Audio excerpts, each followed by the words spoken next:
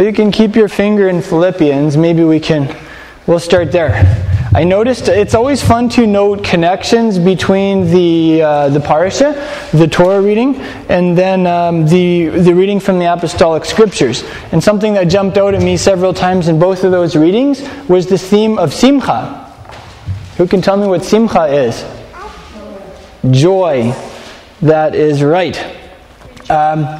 Joy in Hebrew is simcha. S-I-M-C-H-A. You've mentioned a famous archaeologist on TV named Simcha. His name is Simcha. So everybody say Simcha. Simcha. And then I think it's Jacobucci, isn't it? Yeah, right. Okay. So in Hebrew, if you want to say I'm happy or I'm joyous, you will say ani. Everybody say ani. That's me or I, right? Sameach. Sameach. So sameach means joyful or happy. So in Hebrew, if someone was to say, "How are you doing?" Mashlomcha, you could say, "Ani sameach." I'm rejoicing. I'm happy. Yeah. And that's a theme in both of these. It also means celebration. I think is how David Stern's Complete Jewish Bible rendered that word. So simcha means happiness, it means joy and rejoicing, and it means celebration, celebrating. It means all those things. Before I go any farther, I should probably say for our live streaming guests, there's a reason that I'm wearing my PJs, and it's not just because our alarm clock didn't go off and we got out the door at the last minute. We just decided to have a pajama Shabbat because Shabbat is a day of rest, and it's a good way of reminding us that it's a day to kind of rest. And oh yeah, I was thinking that too earlier. Yeah, you guys on the live stream are all probably chilled out in your PJs, right? So we figured that's not fair. We're gonna join you this time. Come into your living room too, on the level. All right, so that's why, and it's fun too. I'm a fun-loving guy, so I thought it'd be fun to have a pajama Shabbat. I'm enjoying it so far. So anyway, let's look at Philippians chapter 3, verse 1. Shaul is being a little bit redundant in this letter. He keeps telling these guys to rejoice. In 3 verse 1 he says, "Finally, my brothers," and this is classic for a pastor. He says, "Finally," and then he gives the second half of the letter. It's kind of like how often pastors say, "And I'll close with this," and then 20 minutes later they still haven't. And I try really hard not to do that, and so forgive me when I do. Anyway, apparently it runs in the family or something. So he says, rejoice, be happy, celebrate. And you'll notice that he doesn't just say, be happy. He says there's a specific person that can give us great joy. We can be happy about somebody. He's the master. His name is Yeshua. Did you notice that? He said, rejoice in the Lord. So you know what? Celebrate Yahweh. Be happy about Yeshua. Because why? I could list lots of reasons to celebrate Him, to be happy in Him. He's wonderful. He never changes. So anyway, that's notable. In 3 verse 1, he also says, to write the same things again is no trouble to me. He's in prison, So he had all the time in the world to write a nice long letter and say the same thing several times in a row. And it is a safeguard for you. So did you get that? When we choose to rejoice in Yeshua, to keep our eyes on Him, when we choose to celebrate Yahweh and who He is, every day, regardless of our circumstances, He says, that is a safeguard for you. That will keep you safe. That will guard you from the assaults of the evil one that are leveled at every one of us at various times in our lives. You could say that joy is your defense system. Israel right now is implementing a new missile defense system called the Iron Shield. Maybe some of you saw it on the news. Pretty impressive. They can often intercept rockets that are coming from Gaza or mortars with the Iron Shield. Well, you have an Iron Shield also. When Satan starts lobbing missiles at you, they're intended to take you out or destroy your faith or depress you or rob you of your joy. Your defense system is called Simcha. Simcha in Him. It reminds me too of Paul in Psalm 51. He was repenting. He was deeply repenting. He had committed murder and adultery. That's brutal. And he was repenting and he said, restore to me the joy of what? Your salvation, which in Hebrew is what? Yeshua Techa, your Yeshua. So even in the Psalms, we can hear like Yeshua is our source of joy. He's the one who can make us happy when nobody else could. So, okay, here let's explore that a little further. He says that rejoicing is a safeguard for us. The question is against what or whom? As I mentioned, it's a safeguard against the missiles of the evil one that we all face at different times. I think it can also be a safeguard against dead religion or dead religious systems. Because I don't know if you've noticed this, but often, when people fall into just doing things the same way over and over, and we just do them because it's how we've always done it, and it kind of begins to be a religious thing, and it's not even about Yeshua and about a relationship form, often like the joy is gone, hey? I don't know, religious people often don't have very much fun, from what I've observed. Often if you go to a church and it's a really dead church, there won't be a lot of smiles around. If you sat there and take notes and like, okay, let's count all the faces in that row, how many smiles? Probably no smiles, right? So sometimes you can measure like relationship with Yeshua in smiles per hour. Maybe that's how you could measure relationship with Yeshua. Hey, smiles per hour. And I mean, this is the tough one for me sometimes because I'm naturally a relatively intense person, and sometimes I feel like I'm on the front line spiritually. I feel like I'm facing spiritual attacks regularly, and so sometimes I'm kind of in battle mode a lot. Hey, like when I pray in the morning, I sometimes get really geared up. I fight the enemy. I resist the devil, and I don't know, like if. When you're on the front lines, if you're a soldier in the military, you're not going to be grinning a lot while you're in the trench and someone's trying to shoot your head off, But, so this is something I kind of need to remember too sometimes. There are times to be tough, to be serious, to be on the front lines, to be intense. There are times too to lighten up, to relax, to celebrate the salvation we have in Yeshua. Yeah, well, that's what I need to tell myself today, I think. Yeah. Sometimes I find in the world in general, we tend to treat life like it's one long emergency. Have you ever noticed that? It's kind of we kind of go into damage control mode, and we just go from fire to fire. We're putting out fires all the time. It's like basically living from one crisis to another, and we all face that at certain times, eh? But I think at times like that we can remember, like Yeshua still has all the authority in the universe. He's still on the throne. And what does it say in Romans? Like, Elohim is still coordinating everything to work out for the best. If you're loving Him. If we're loving Him, it's like, I don't know how you can read that verse in Romans 8 and be a pessimist if you truly love God. Because for those of us who are Elohim's lovers, who are loving Him, wow, like we're on the winning side. And He's coordinating everything, sometimes mysteriously, sometimes in ways we don't understand, to work out for the best. So that is reason to rejoice. Even in the darkest of times when we're most prone perhaps to giving into depression, we can remember that. Something else I like about being happy and rejoicing because of Yeshua is it helps us to stay humble. I've noticed often when there's pride that builds up in my life, I will correlatively also lose my joy. I don't know why. It's like you begin to get a little proud, you begin to take yourself a little too seriously, maybe you begin to get offended at this or that, and before you do it, like there's no joy, and nobody ever sees you smiling, hey? So I find when I look at Yeshua and I choose to just rejoice in Him, there's a humility that will often accompany that. Yeah, that's something I've taken note of. It's a proverb. I'll share it with you. I've chosen to make it one of my life proverbs. It's not actually in the Bible. It's from Chinese culture. And I probably have shared it with some of you, but I just love it so much. It says, "Blessed are those who can laugh at themselves, for they shall never cease to be entertained."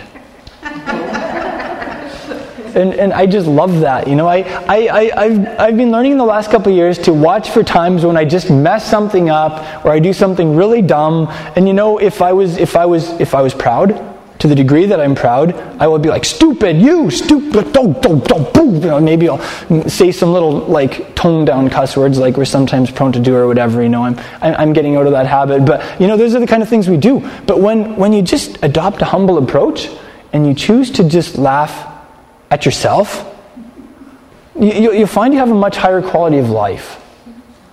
You know, it's like I really believe that we have a choice. We have a choice to focus on all the problems in the world and all of the negative things and the things that are going bad, maybe that we see in the media or in our city or whatever. And you know what? It's there. I mean, if we want to look for problems and we want to watch for the bad, man, we will not be disappointed. We never have to look far, right?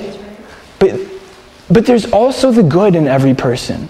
You know, there's the good in so many situations, and we have an Elohim who is sovereign over the universe, who is orchestrating stuff for us when we love him. And that's a winning outlook. And we can have that. Yeah, that's what I hear Paul saying. I mean, this guy was locked in prison. You know, so I mean, we're talking about someone who is being confined, I assume, against his will. Prisons in that time were not a country club like they are to some degree today. You didn't have rights in prison nearly as much as prisoners do today. So, you know, if Paul is like talking about being happy and rejoicing in the Master, you know, we can take that from him as a guy who is actually going through some stuff that was worse than probably anything any of us will ever go through. Yeah. Here's something that blew me away. I learned this last year. In terms of like how our brains function, we can only be thinking about one thing at a time. You can only have one conscious thought in your mind at a time. And the question is, what is it going to be? Like I can think of some days when maybe I'm just mad or I'm offended or someone's hurt me, and most of that day I will have this I'll have repeat played on the conversation, and it'll be going through my mind over and over. And every time it goes through my mind, it gets worse. You know, and sometimes you'll think, well, you know, you'll replay the conversation in your mind, but every time you replay it, you get more intelligent and you get smarter, and you end up just sitting there like, you know, you're just like, give a response, and the person falls over from the profundity or whatever. You know, I've done that at times, but I find by the end of the day, like, I don't know, I get a really swelled head personally, and my joy is gone. And I'm just thinking about myself, and I'm not thinking about Yeshua. And you know, I could have been praying for that person, and instead I've just been cutting them down in my own mind. And I wonder if maybe Shaul wasn't talking about that in the next chapter, Philippians 4. He talks about what we're going to focus on or think about. He says, finally, brothers, there's the finally or whatever. See, that's a classic pastor. He says finally to begin chapter 3. Then he says finally again in chapter 4. And then he gives another half a chapter. But anyway, he says, whatever's honorable, whatever's right, whatever's pure, whatever's lovely, whatever is of good reputation. If there's anything any excellence or anything worthy of praise, like, dwell on these things. So I can hear that from Paul too. And it's kind of funny because that's often in, you know, if you go to therapy or if you read books on pop psychology, they'll talk a lot about that, They'll talk about, you know, focusing on the positive, being a positive person, you know, only thinking about good things. And is that possible if you don't know Yeshua? I think, you know, it's possible to some degree. I find sometimes if we do that, like on our own, we can become very artificial people. You know, someone who is always happy is very scary, actually. Someone who always has a grin on their face, people like want to kill that guy. You know, it's suspicious almost. So, you know, there's another side to this equation. There's, of course, the call to be real, to be authentic. There are times to lament. There are times to grieve. Yeshua said, you know, you're actually really blessed when you're grieving or when you're going through a mourning process, because you know what? You're going to be comforted. You know, so that's the other side of the equation. Sometimes, for instance, let's say in New Age circles, if you're really into positive thinking, people get scared of people who are in touch with their hearts and the sadness and the grief that we face as human beings, So, you know, in saying that, it's not supposed to be some fake thing we make up. I think when we encounter Yeshua, when He's really changing us from the inside out, when He's filling us with His Spirit, there will be a joy, and it'll be deeper than just a plastic grin or trying to think happy thoughts, or it's not something we can do on our own. That would be salvation by works. And then we wouldn't need Yeshua. And so, I mean, it's salvation by faith. It's faith in Him, Yeah, so I want to acknowledge that side of things too. Absolutely. in Philippians chapter 3, verse 2, he talks about the true circumcision and the false circumcision. Now, what does circumcision mean to Paul? Of the heart. Well, circumcision means being Jewish. Right? We've been exploring that theme throughout his letters. So if he's talking about the false circumcision and the true, he's talking about who's a real Jew, essentially. We can assume from him saying this that there were people in the city of Philippi who were looking at this early Messianic community that was comprised of Jewish and Gentile believers who were all, of course, we've talked about this in Ephesians 2, part of the Commonwealth of Israel and all those things. And they were saying, yeah, those guys, they're not real Jews.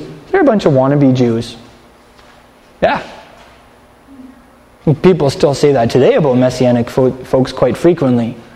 That would have to be... You remember we've been talking about how Paul's letters are like listening into one side of a phone conversation? This is an example. Why is he talking about true and false circumcision, being real Jews or not? Because some people are saying, those guys aren't real Jews. Those guys are, maybe they're wannabe Jews, or whatever. And so this is his response. And I think it's very applicable for disciples of Yeshua today also. It's very applicable for Messianic Jewish communities. He says, this is according to Yeshua's emissary Shaul, what qualifies you as being like a real Jew or part of the, quote, true circumcision. He says you worship in the Spirit of God, number one.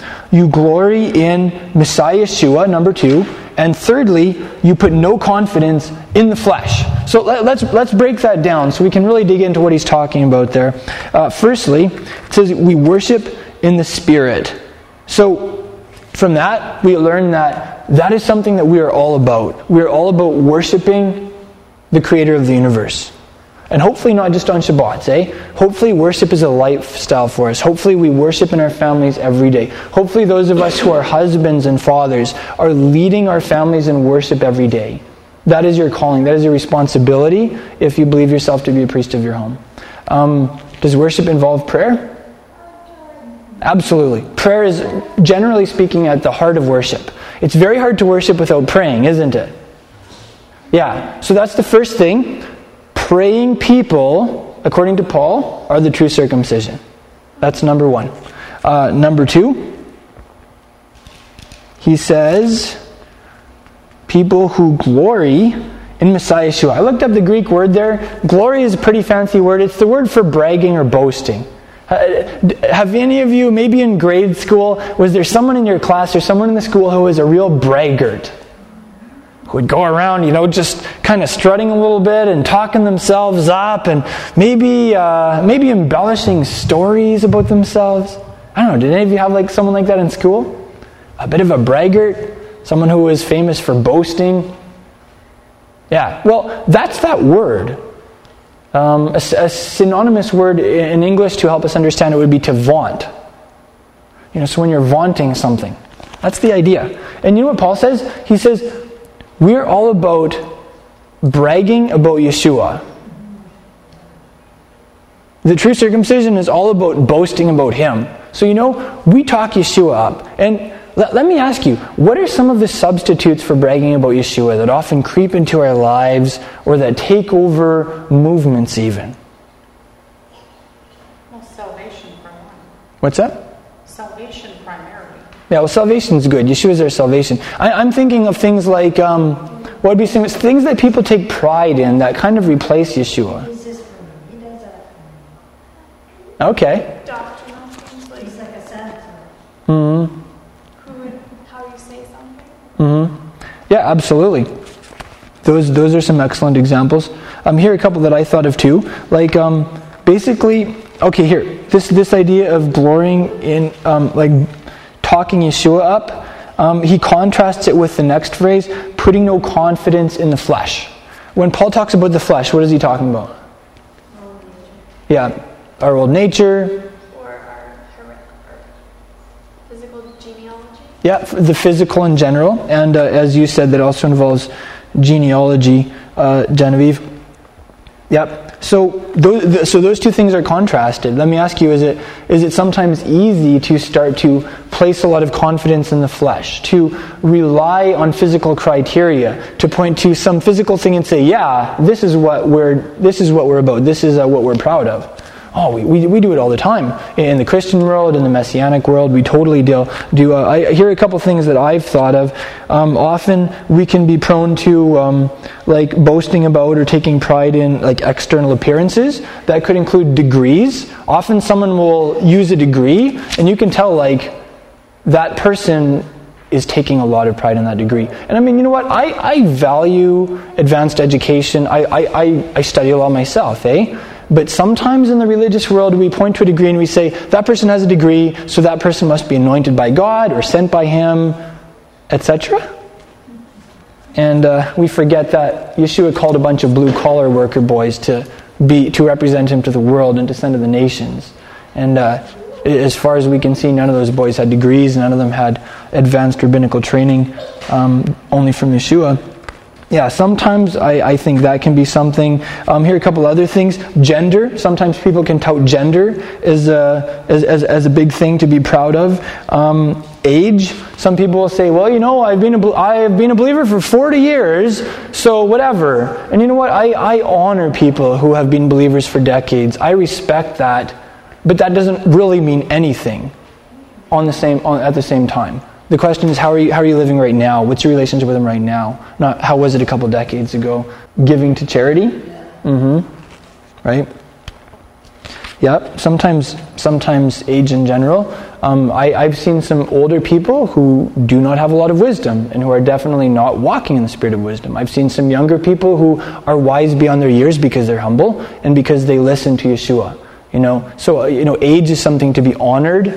Just because age is a position and it's something to be honored in the Messianic community, but at the same time, age isn't something to be proud about or to tout as some type of qualification in and of itself. So these are some examples that I've thought of. Another big one is pedigree, especially in the Messianic Jewish movement. Well, I have a Jewish mama. Well, I have a Jewish mama and a Jewish dad. And it's like that bothers me. I mean, we value Jewishness. That's something to be supported. We want to see Jewish people continue to be Jewish when they come to faith in Yeshua and to be supported in that. But again, that's a physical thing. And sometimes we can let all of these things eclipse our focus on Yeshua and our boasting in Him.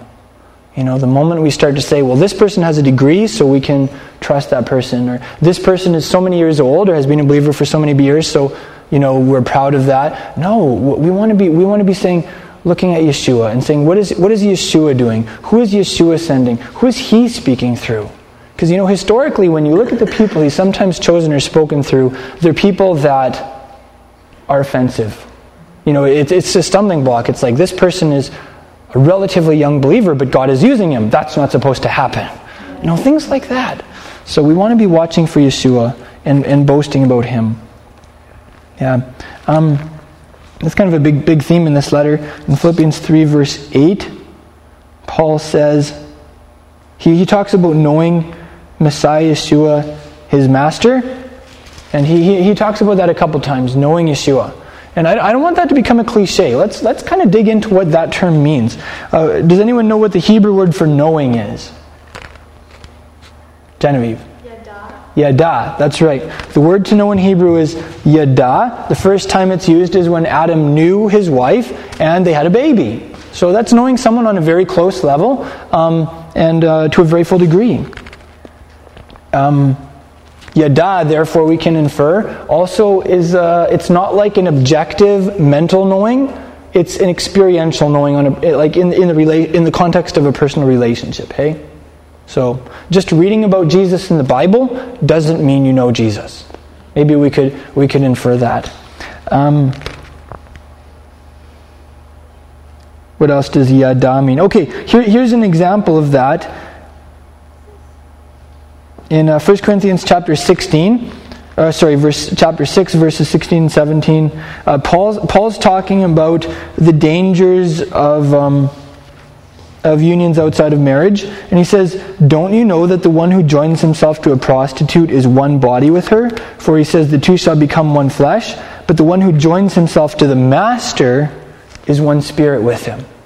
So, Yeshua, we can't see him physically. We don't know him on a physical level, but he's here spiritually, and we can be so close to him.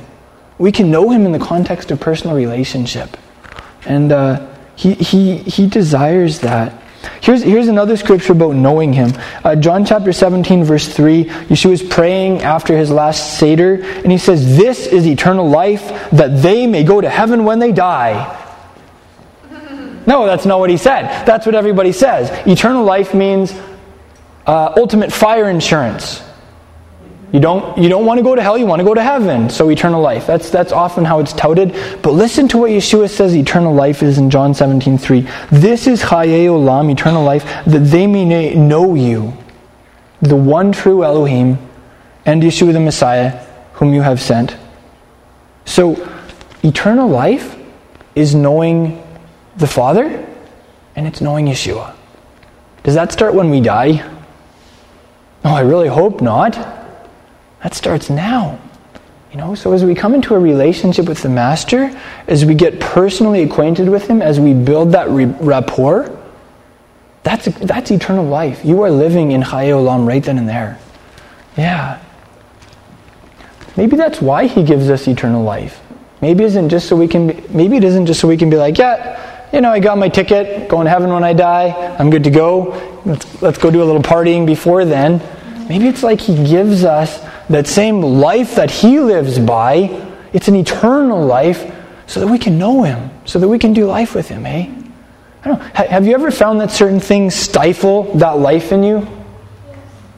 Sometimes it's like something will just take a whack at that life or destroy it or cloud it or whatever, right? Just encourage you, fight those things that would eclipse his eternal life in you.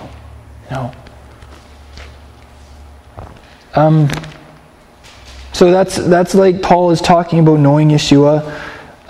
Right before that, he says, "Whatever things were gained to me, those things I've counted as loss for the sake of Messiah.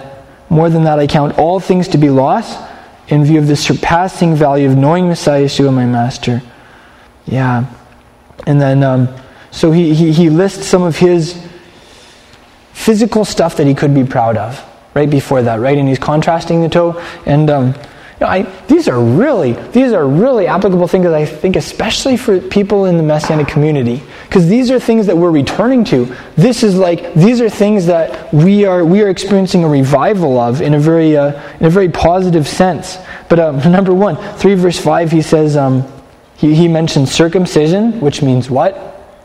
Being Jewish, right? So being Jewish is the first thing that he lists. Then he also lists, not only being Jewish, but also being Israeli. This guy's Israeli. To top it all off, he mentions that he's a Hebrew, specifically a Hebrew of Hebrews. That's like saying, I'm the quintessential Hebrew. I'm the ultimate Hebrew. You'll remember there were 2 main streams in Judaism in the first century. There was the Hebrews, and there was the Hellenists. And you remember, even in the Jerusalem community, they had to work through some things between those 2 subsets. Hebrews were like the traditionalists. They read the Torah in Hebrew. They spoke Hebrew as their mother tongue. Hellenists were often a little more liberal. Often, they were more acquainted with the Greco-Roman world, often lived in it or came from it. And Paul is saying, I'm not one of those more liberal Hellenists. I'm a traditionalist. I'm an ultimate Hebrew, right?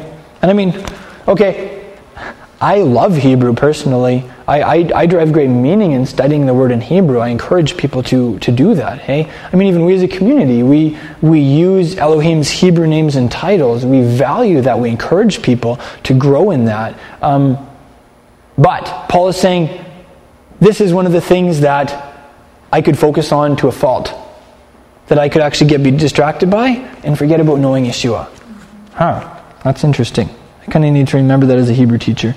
And then, of course, he goes on to list his Torah observance qualifications. He's like a Pharisee. They're like the strictest sect of Torah observance. Hey, seriously, most Pharisees were much more observant than you and I will ever be. Right? And so those are his qualifications. Those are the things that he could point to, that he could be proud of, that he could kind of maybe put out there and boast a little bit about. And he said, guys, that's all loss. If I go there, I lose, because I could know Yeshua. So, I don't know, is it possible that doing Torah could happen in the context of knowing Yeshua? Absolutely. Is it possible to study Hebrew in the context of a relationship with Yeshua? For sure. Is it possible to retain a Jewish identity and raise your children in a Jewish home in the context of knowing Yeshua? Of course, yeah. So it's not like these things are bad, but they happen in the context of a relationship with the Master, right? So that it's about Him, instead of being about me, or about some physical thing that can actually become an idol. Yeah, that's excellent. There are places where he refers probably to more Mishnaic traditions, and he usually calls them like the customs of our fathers, or the traditions. So yeah, that's a good distinction, absolutely. In 3 verse 9, he also contrasts two types of righteousness. And this is really applicable to almost everybody we meet. Because, if you ask somebody where they want to be after they die, of course people will say, in heaven, or whatever brand of heaven they happen to subscribe to. Utopia, the Elysian Fields, Nirvana, whatever, right? And then if you say, well, how do you plan to get there? What are you doing in this life so you'll get there? Well, they say, I'm a pretty good person. I did this and I did that. I like you had mentioned, I give to charity, etc., etc. I'm a cut above the rest. So, I'm sure I'll go to heaven. And that's exactly what Paul's talking about. It's called works righteousness. It's about, being a good person. And Paul is saying, I can't know Yeshua and subscribe to works righteousness. The two are antithetical. He's saying, if you want, you can go that route, but there's a righteousness that the Creator of the universe is offering you, and it's not based on what you've done or what you can do, it's based on what He's done. That's what we're about as a congregation. Often, non-religious people will look at religious people like ourselves, whether they be Messianic Christian or whatever, and they'll say, those people, they're goody-goodies. They just think they're a little better than me. It's a club for good people. And of course, at the same time, I look at these people, and this person has problems with this, and this person's life is a mess, and they're hypocrites. Really, that's what almost every non-religious person will say about Christians and other religious groups. Yeah, for sure. And sometimes people will say, well, all paths lead to the same God, etc. Yeah, but here's an answer to that. And you know what? If you have friends or co-workers who, ask them if they're not religious, ask them what they think of church and Christians. Seriously. Some of them might have been burned or hurt or turned off. Some of them might have some antagonism or say, well, they're a bunch of hypocrites. And that's okay. Hear them out. But something important to note is no, that's not what we are here. We're not about being good people. The reason we're here is because we've realized how messed up we are, and how much we're not good people, and how much we need someone to change us. We're not here because we're good people so that we can go to heaven when we die. We're here because the Creator of the universe offered us something, and we said, okay, I can't do this on my own. I'm gonna accept your deal instead of trying to make up my own deal. So actually it's the opposite, eh? We're not here because we're better or we're trying to be good people. We're here because we're worse. It's just that we've happened to come to realize that, and we've given up trying on our own, and we're just accepting help from our Creator. Taking that approach, you all of a sudden step out of the religious box. And maybe we have friends or coworkers who would be able to relate to us just if they realize that about us. So it's a thought. There's lots of good in Christian history too. Oh, yeah, there is a lot of good in Christian history. Education, hospitals. Yeah, education, hospitals. Mission work throughout the earth. Prison reform. For instance, the Quaker movement. Exposure of corrupt police and politicians. Yep, for sure. So I noticed something here too. Paul's kind of contrasting this self-righteousness idea, being good, with just accepting his righteousness. And then he goes on to say that I may know him, in verse 10, and the power of his resurrection and the fellowship of his sufferings. And I think those might be two hallmarks of knowing Yeshua. There are a lot of Bible teachers out there. There are a lot of kind of Christian pop psychologist types. and they all have their own kind of version of the gospel. And maybe you can just say, is that person about knowing Yeshua? Because if that person isn't about knowing Yeshua, maybe it isn't the real thing. The other two things that jump out at me is he talks about power and he talks about sufferings. So we learn something from that. As we get to know Yeshua better, we are going to suffer. There will be pain. Everybody say pain. There's going to be pain as we get to know Yeshua better. You know, the human side of me really doesn't like that, because I do not like pain at all. Like when I'm hurting, I will almost do anything to get out of it, you know. I don't know, I'm not like the Simon Peter type to be like, oh yeah, I'm going to go with you all the way, you know. They'll nail me up there right beside you. So I'm tough. Like, I'm not tough. I'm such a wimp, you know. I mean, by His grace, I'll go there. By His grace, I'll do whatever He wants. But it's going to have to be His grace, eh? But anyway, that's the first thing. Knowing Yeshua will equal some pain in our lives. There's a fellowship with Him that's experienced in suffering. I've experienced some suffering. I feel like I'm very not mature in that area still, you know. But I want to go there with Yeshua if He'll take me by His grace. And then the other thing is the power. You know, knowing Yeshua will result in like death to my selfishness and my self-centeredness, so that His life can come through me, and the power of Elohim will flow through you as you get to know Him. That might, you know, whatever that looks like, being life-giving to someone who's depressed, putting your hands on someone, I don't know, anywhere, and praying for them and seeing that person healed, you know. That should be there too. So watch for that. Watch for that in teachers or in congregations. Or is knowing Yeshua the central focus? Is the power of Elohim present there? Are they preaching the cross and humility and death to the old person? And you know, we're on that journey. Personally, I'm not satisfied though. I feel like there's a lot more to His power than what I've personally experienced and what we've experienced as a community. I would love to see His power just break out in our midst. I believe He's taking us there. You know, we're definitely in training. Yeshua had His disciples in training for several years before He really unleashed them, hey? And if it was like that for the apostles, who are with the Master 24/7, then I'm sure it'll be like that for us too, eh? So, but that's something else that, you know, we can keep pressing in for. Paul here, I think this is actually ironic. He says, in verse 15, let us therefore, as many as are perfect, and that word has the connotation of mature, like being spiritually mature, let us have this attitude. And then he describes that attitude in the couple of verses before that we read. And basically it's like, I haven't attained yet, I'm not totally satisfied, and I'm pressing in. Like, I'm not stuck in my past. I'm not hung up on the things that have happened or how far I've come. I'm looking ahead and I'm going forward because Yeshua has taken hold of me, and I'm going to push to take hold of Him in response. Is kind of the idea there, eh? And I just think that's kind of ironic. Like, let those of us who are mature have the attitude that we haven't arrived yet. Let those of us who are mature keep pressing in, keep growing, right? Yeah, Yeshua was complete and extremely mature spiritually. Absolutely.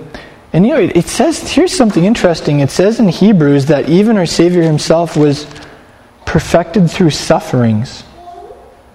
Listen to this, Hebrews chapter 2, verse 10. It was fitting for Him, for whom are all things, and through whom are all things, in bringing many sons to glory, to perfect the author of their salvation through sufferings.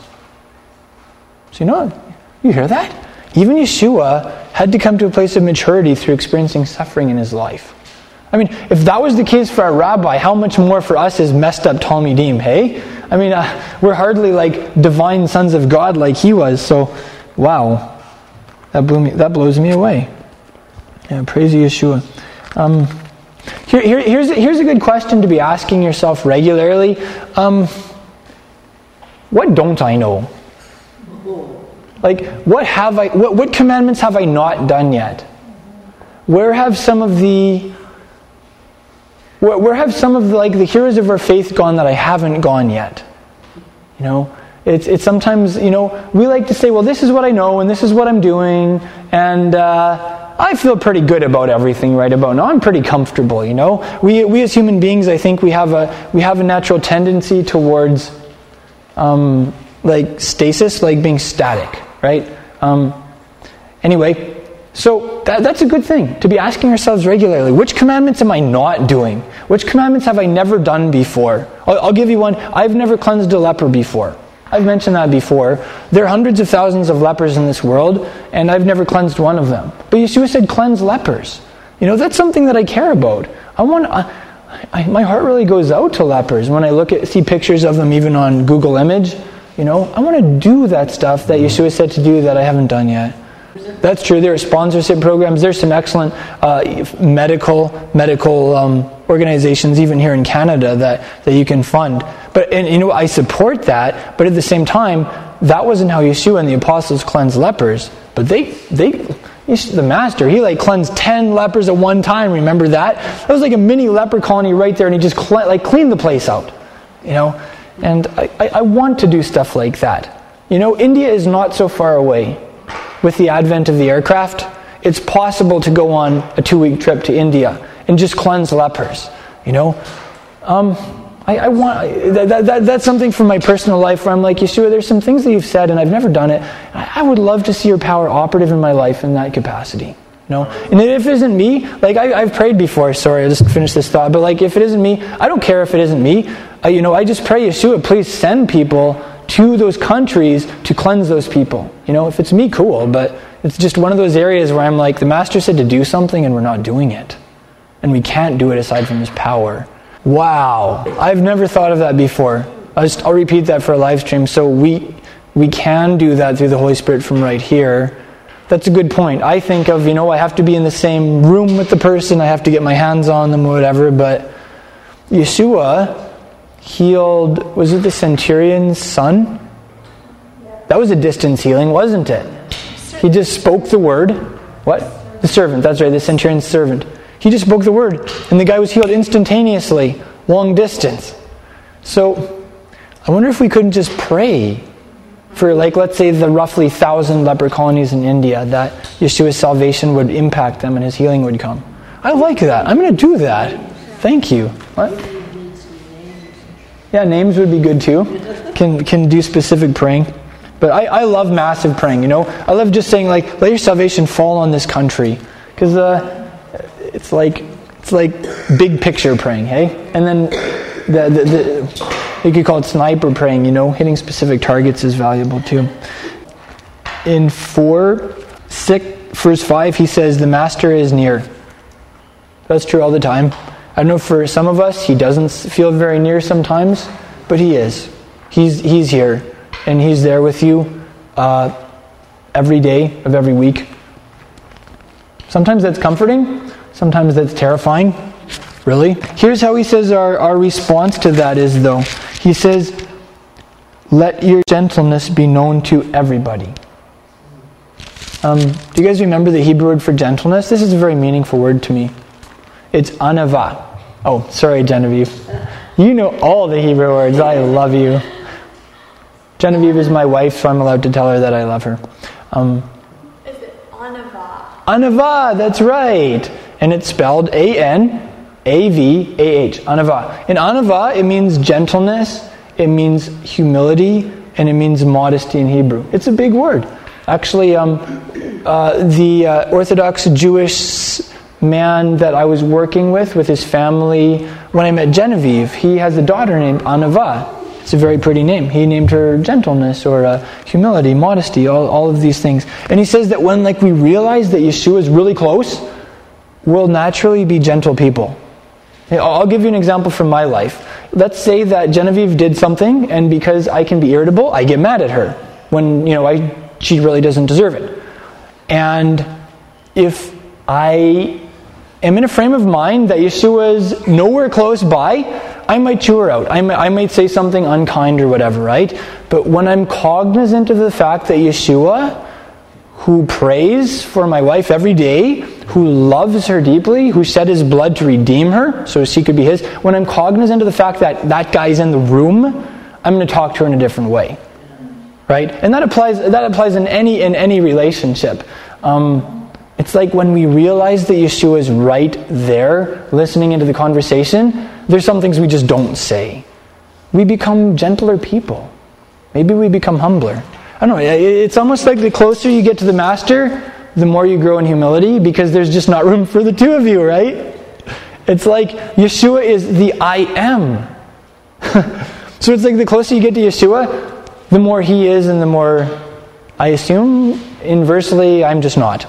And so anyway, that's something that really hits me too.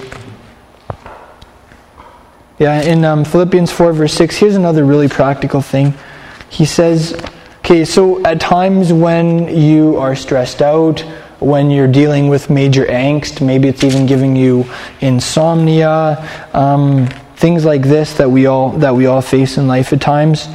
If you're prone to worrying about stuff, here's a good action plan. Talk to God.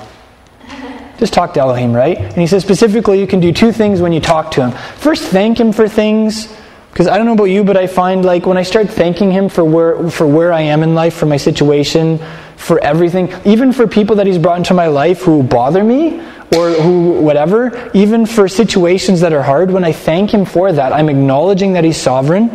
I'm placing myself in a position of faith, and suddenly things begin to look a little better. Have you noticed that? You can't start thanking God and still feel terrible. At least you can't feel as terrible.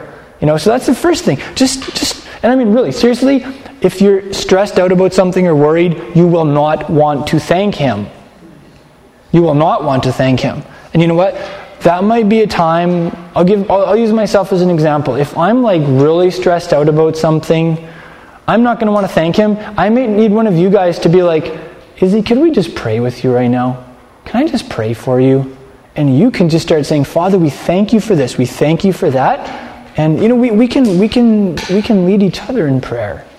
In friendships, when we're talking with a friend over the phone and the person is just, I'm just so stressed out today, just say, can I pray for you? And just start thanking the Father for stuff. In a marriage, if your spouse is just, on the verge of going ballistic about something, or just really stressed or whatever, just say, can I pray for you? Let's pray together. You don't even have to pray for the person. Sometimes, I'll be honest, sometimes if I'm really like stressed out, I don't want someone to pray for me because I feel like they're patronizing me or like, I'm like, I don't want any attention right now. Just leave me alone to freak out. At times like that, you might not want to say like, can I pray for you? You just say like, can I pray with you? You don't have to pray for the person necessarily. Just start praying. That can be good too. I'm just like speaking from personal experience. I don't know how you guys are. Sometimes that's how I am. And then the second thing is to ask Him for things. James said if you don't have something, it's probably because you haven't asked for it in prayer. Ouch, ouch. So if something's going on and it's like, there's a void in my life in this area, or there's a problem here, or I'm lacking in some capacity, that's the time to just go to the Father, and don't just start treating Him like a heavenly vending machine and asking Him for stuff. Treat Him like a person. Say, I really love you, Abba. I appreciate you. This is what I appreciate about you. Thank you for all the stuff you've given me. And then maybe also, put in your requests. I think He feels good about that when we love on Him and we thank Him instead of just coming to Him with our needs. So anyway, that's what Paul has to say on an action level when you're stressed out. Yeah. And then in verse 7 he says the result is you are going to experience an irrational shalom in your life. That's how I think of it. There's a shalom that you can feel that is just totally not explainable in human terms. It's like I'm in this situation and I should be totally freaking out right now, but I feel peace. And that's what happens, hey? When we do life with the Father, when we pray. And I don't know, I'll give you an example from my life. In the construction world, guys can totally freak out. maybe the project is behind schedule, or maybe someone made a mistake, or maybe they haven't gotten enough sleep. But I've had times like on the site where like the whole crew is just totally stressed out. Everybody's mad. Like someone's going to get their nose bashed in, and if they say the wrong thing. And I don't know, like I was on a crew once with a believing friend, and we were like the only two guys who actually had any degree of calm in our lives. And we're like, okay, it's good. We really want to get this job done, and there was a problem, and we're going to work to rectify that, but this is a totally disproportionate emotional response from guys who usually are like really cool and tough and would never show emotion. It's kind of funny. I don't know. Anyway.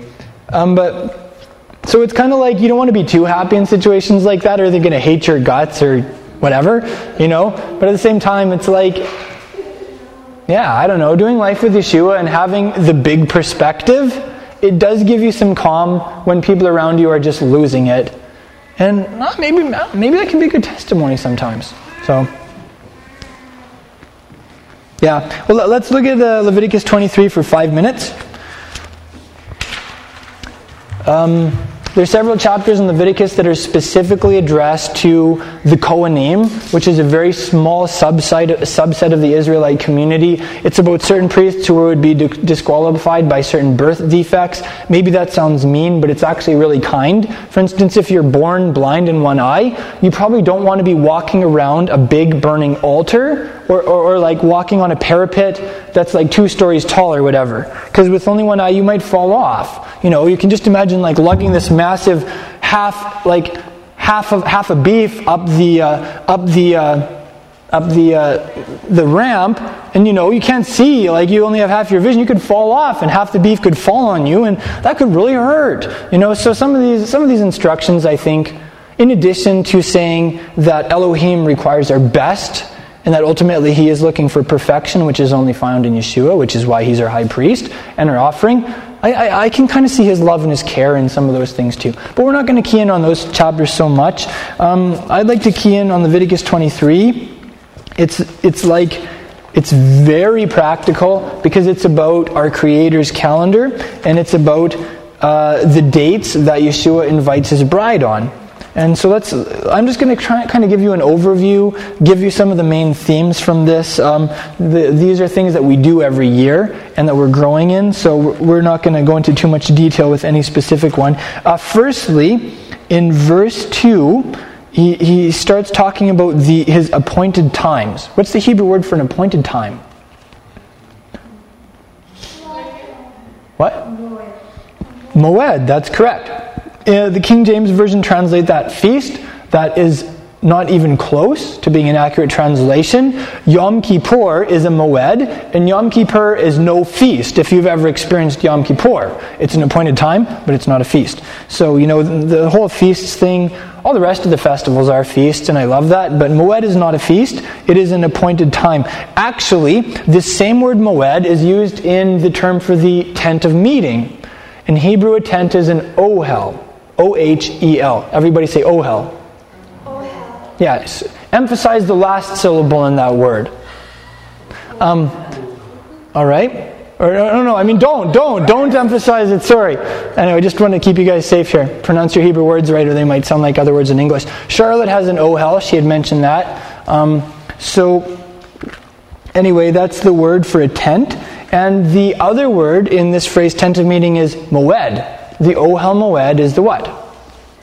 The tent of meeting. So this is interesting. Moed doesn't just mean an appointment in time. It simply means an appointment. A meeting point. An intersection between 2 lines, you could say, would be an example of that in mathematics. Right? So his appointed times, it doesn't actually say time there. It's just his appointments.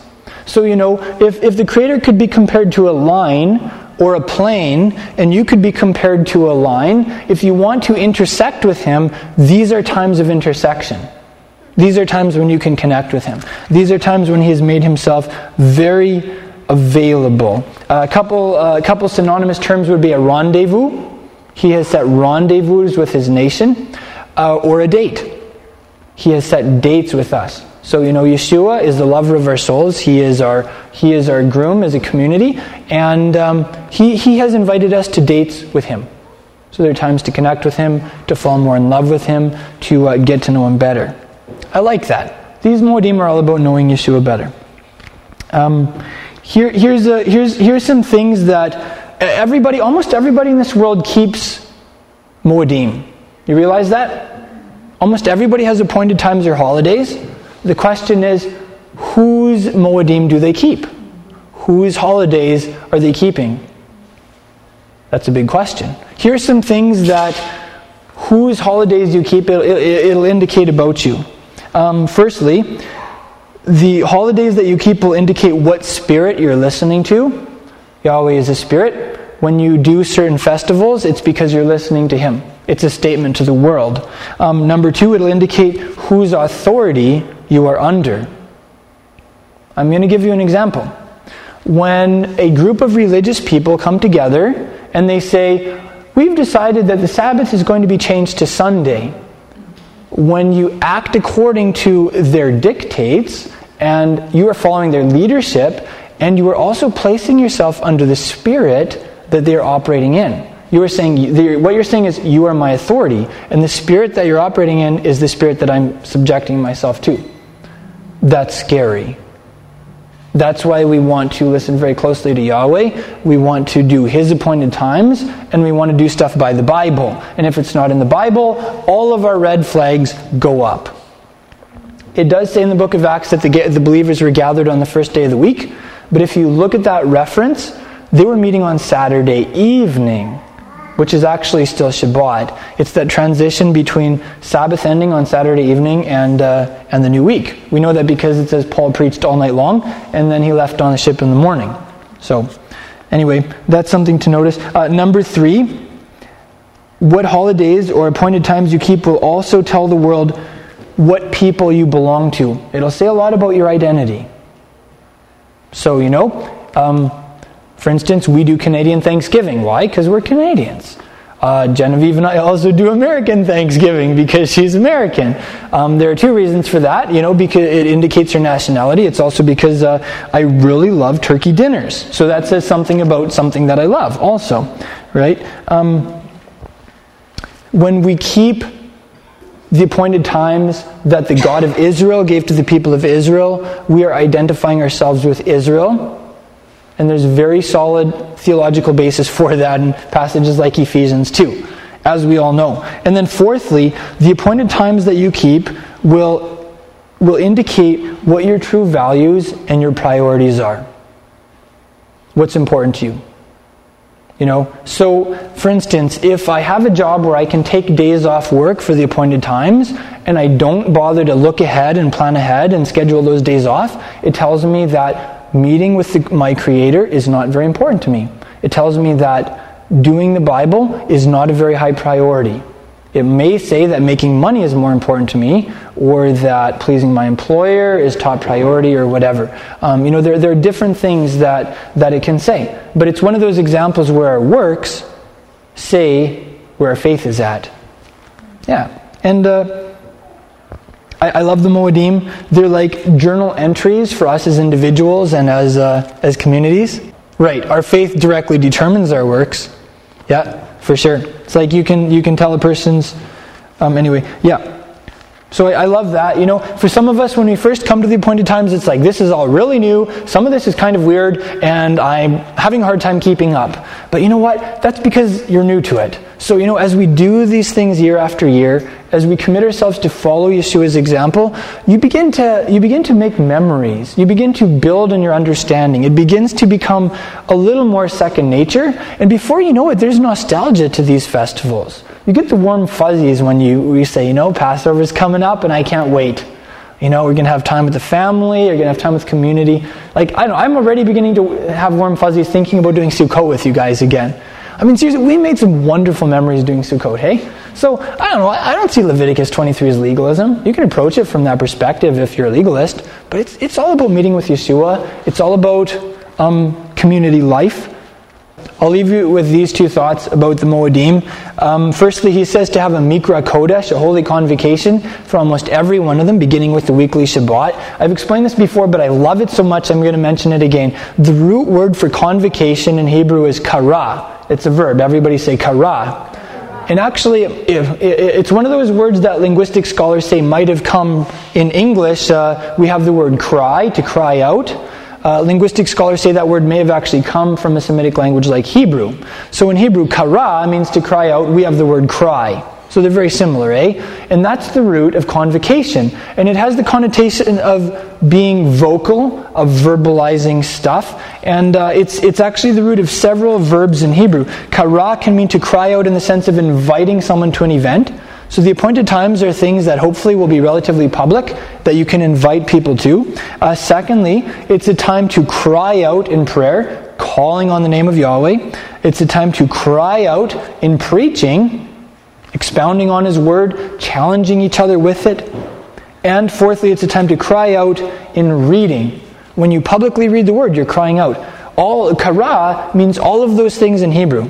So that gives us a pretty good idea of what a holy convocation could look like. Some of the main activities that we could have in a holy convocation, in a holy gathering. So, yeah, that's the first thought. The second thought I can leave you with is, in Leviticus 23, there's a cluster of festivals in the springtime that includes Passover and unleavened bread, first fruits, and weeks or Pentecost. That's the spring cluster of festivals. Notably, events connected to Yeshua's first coming happened on every one of those days. He died on Passover as the Passover lamb. He was raised on first fruits as the first fruits. Unleavened bread. It's the time when there was that process of His disciples having the old leaven, religious leaven, cleaned out of them as they saw what the religious system did to the Master who gave the Torah. And then, of course, Shavuot or Pentecost, where the Spirit was poured out. There's also the fall set of festivals, which includes days like the Day of Trumpets, the Day of Atonement, and the Festival of Sukkot or Booths. Has anything monumental happened on those days? No, not really. Do you know what that tells me? Those days, prophetically speaking, have not yet been fulfilled. What that tells us is, in the future, there will probably be massive events connected with the return of our King that will happen on those very days. So, if you want to be cutting edge, if you want to stay in touch with the prophetic, do the festivals. I offer that as encouragement to the broader body Messiah. Do the festivals, and you will be on the alert for when Yeshua comes back. Shalom, I'm Izzy Avraham, and thank you for joining me for this talk. I delivered these messages live during the years I was leading a congregation. They're now hosted by my Hebrew school, Holy Language Institute, at holylanguage.com. If you're interested in the talks I've done since then, or if you'd just like to say thank you for these teachings, become a member at holylanguage.com.